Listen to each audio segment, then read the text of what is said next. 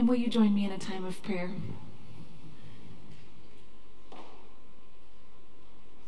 God, thank you for what you have been doing in our lives. Thank you for what you are doing now. And thank you for what you have yet to do. May you continue to speak to us in this time and in this season. We ask this through your Son's mighty name. Amen.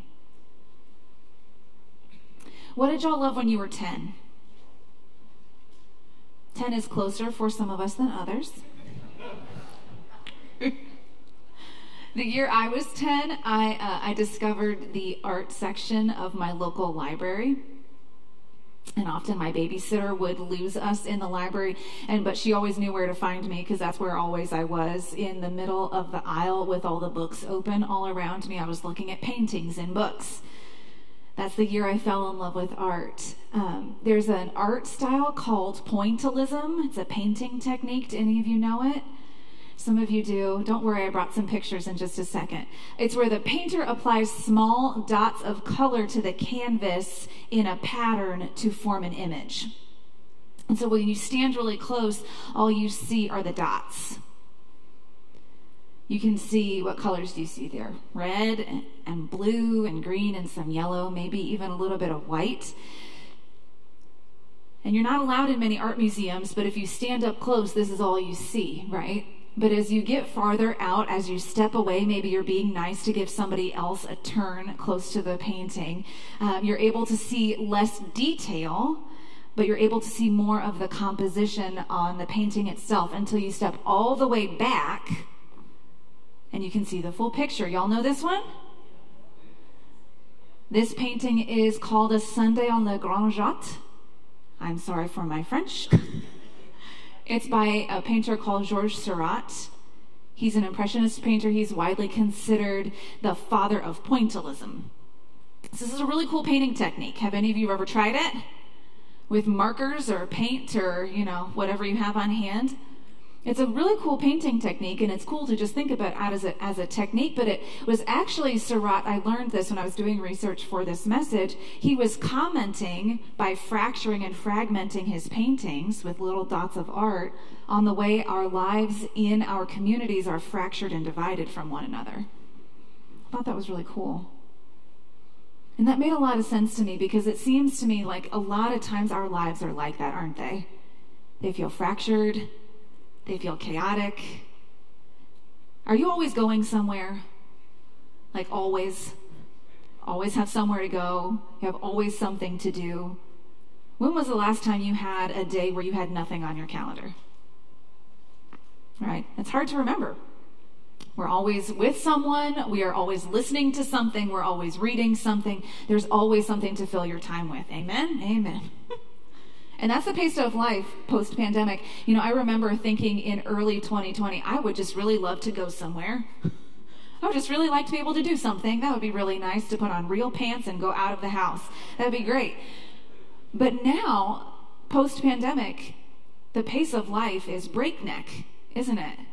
There's always something to fill our time. And it seems to me like, in a lot of ways, what that has done to our lives, it has forced us to focus on individual moments, individual things, individual appointments, individual activities and opportunities, individual dots in the painting that is our life. We're focused on health, our health diagnosis, or on a grade in school, or on this relationship, or on that report that we have to generate for work, or on this thing that we heard on the news, or all the things that we have to accomplish in our task list today, or that thing that I forgot to do, or that email that I didn't send.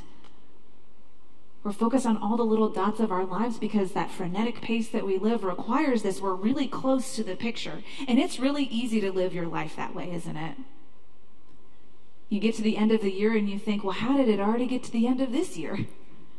You get to the end of the next one and the year after that. Life speeds up. It's really, really easy to live our life focused on those individual moments, activities, opportunities, ideas, focused on those little dots. Keeping the big picture in mind is really hard to do.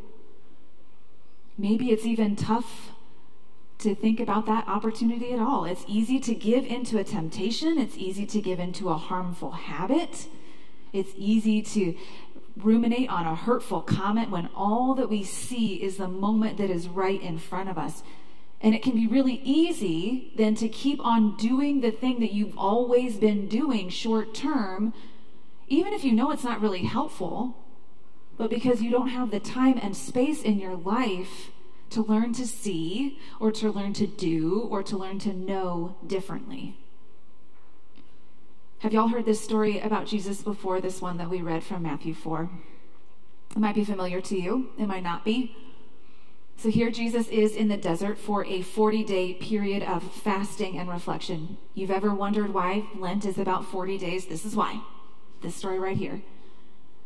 So he's made time for prayer. He's made time to take a step away and step back. And what he's doing in these moments is orienting himself to the bigger picture before he prepares for the cross. And there he meets the devil, who puts before him some incredibly tempting opportunities. I like to think about this like, if Jesus' life was a game show, maybe this particular part would be The Price is Right. The devil is revealing to him all the fabulous prizes that he could win. Here are all of your best opportunities, Jesus. And Jesus is able to say no to every single one of the opportunities put before him. Turn this bread into a stone, Jesus. Easy peasy. You're hungry? Here you go. No. Throw yourself down from this great height and see if the angels will catch you, Jesus. No. Worship me and I'll give you all the kingdoms of the world, Jesus. No. And Jesus is able to say no to all of this, not only because he is God's son. That's absolutely right. It's absolutely true. But I'm curious, when I read this story, I wonder if maybe one of the other reasons he's able to say no is that he knows who he is. And that he knows what he's about. He's asked himself those big picture questions like, what am I here for? Where is my life going? Am I living into the purpose for which God has called me? He understands his big picture. He has his eyes and his ears and his heart all pointed toward a place that helps him see what's really important and what's not. He's able to see the big picture, not just the individual dots of his life. So he's able to say no to providing for himself because he already understands he can trust God for everything that he needs. And he's able to say no to testing God's limits because he already knows that God is going to show up for him in every time of need. He's able to say no to worshiping other things that aren't God because he knows that there are things that are more important than power. He knows who he is. And he knows what he's about, and he knows what's actually important. And I really appreciate reading stories like this because they force me to ask the question, do I? Do I? Do I know who I am? Do I know what I'm here for? Do I know what I'm about? Do I have my heart, my eyes, my mind on the big picture? And am I taking the time to practice seeing and hearing and listening? Because here's the truth about our lives, friends. Unless we make time to see the big picture, unless we take that step back and look at our lives, big picture, unless we make time, all we're going to do is live a life focused on individual dots. That's just the truth. Nobody's going to do it for us. Unless we make time, it's always going to be tough for us to see ourselves for who we really are, and to see our lives for what they really are, and to see our world for what it really is, and to understand God for who God is, and to see ourselves as God sees us. We're always going to be too close. And so that's what this season is for. That's what Lent is for. It's a practice of stepping back together and stepping back as individuals, as followers of Jesus. That's what this time, this evening begins. It's a time to practice learning to see, learning to hear, and learning to know the big picture of our lives. And it's a time to do all of that with honesty about ourselves before God, not judgment about ourselves before God. We use a lot of language about repentance.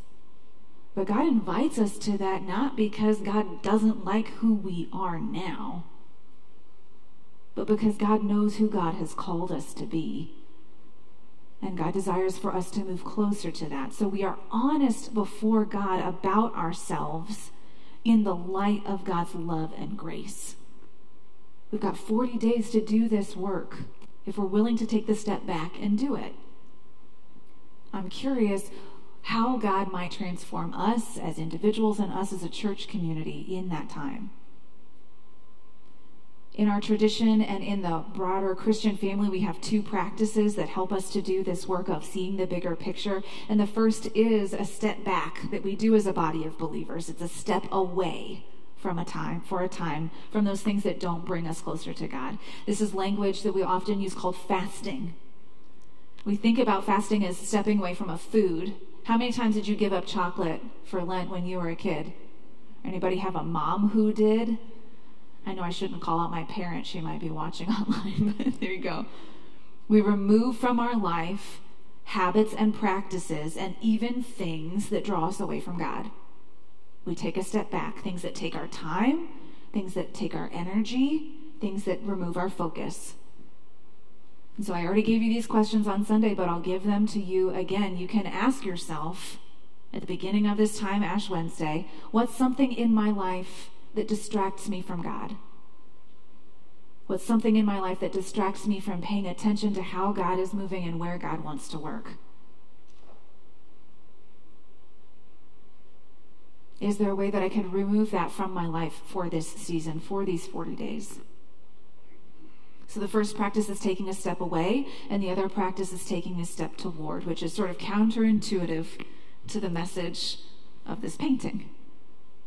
But taking a step toward those things that are going to bring you closer to God. Adding things into your life, habits and practices that draw you closer to God's heart. Things that you feel that you don't have time for in a normal season that you can make time for now that are essential to our growth long term. And so you could ask yourself here, is there a habit or a practice that might help me notice God's presence in my life during this Lent? Now, we could stop there. We could stop and say, good luck. Figure it out. We'll see you on Easter. We're not going to do that. We're here to do this work together. We're here to grow together. And so we want to be a resource for you. We'll be here each and every Sunday with opportunities and ideas and practices. But we'll also be here throughout the week. So every Thursday in March, it's a nice tidy package. Every Thursday in March is a Thursday in Lent. So we'll be here at 11 a.m. and 7 p.m. Thursdays in March. And we're going to be doing prayer practices together. There will be a different practice each and every week. You'll get some opportunities and some instruction and some guidance from the pastoral staff and some of our wonderful prayer team members. There'll be an opportunity for you to go deeper as you ask yourselves the questions of, what am I here for? What has God called me to? And where is the bigger picture of my life pointing? So the invitation for you, friends, as we begin this time of reflection is let's take a step back together and let's get close together to a God who is not afraid to get close to us in Jesus. Thanks be to God. Amen. Amen. Hear now these traditional words of invitation as we consider observing a Lenten discipline together. Dear brothers and sisters in Christ, the early Christians observed with great devotion the day of our Lord's Passion and Resurrection, and it became the custom of the church that before the Easter celebration, there should be a 40-day season of spiritual preparation. During this season, converts to the faith were prepared for holy baptism, and it was also a time when persons who had committed serious sins and who had separated themselves from the community of faith were reconciled by penitence and forgiveness, and they were restored to life in the church. In this way, the whole congregation was reminded, not just some, but all. All were reminded of the mercy and the forgiveness of the gospel of Jesus Christ and the need that we all have to renew our faith. So we invite you, in the name of the church, to observe a holy Lent by stepping back, self-examination and repentance, fasting and self-denial, and stepping forward, prayer, and reading and meditating on God's holy word. So to make a right beginning of our repentance and as a mark of our mortal nature, we'll now kneel or bow in body or mind or spirit. You can stay in your seats as you take a moment of silence and honesty before God our Creator. And then Pastor Pete will lead us in a thanksgiving and instructions before we receive the ashes. Take a moment of silence now.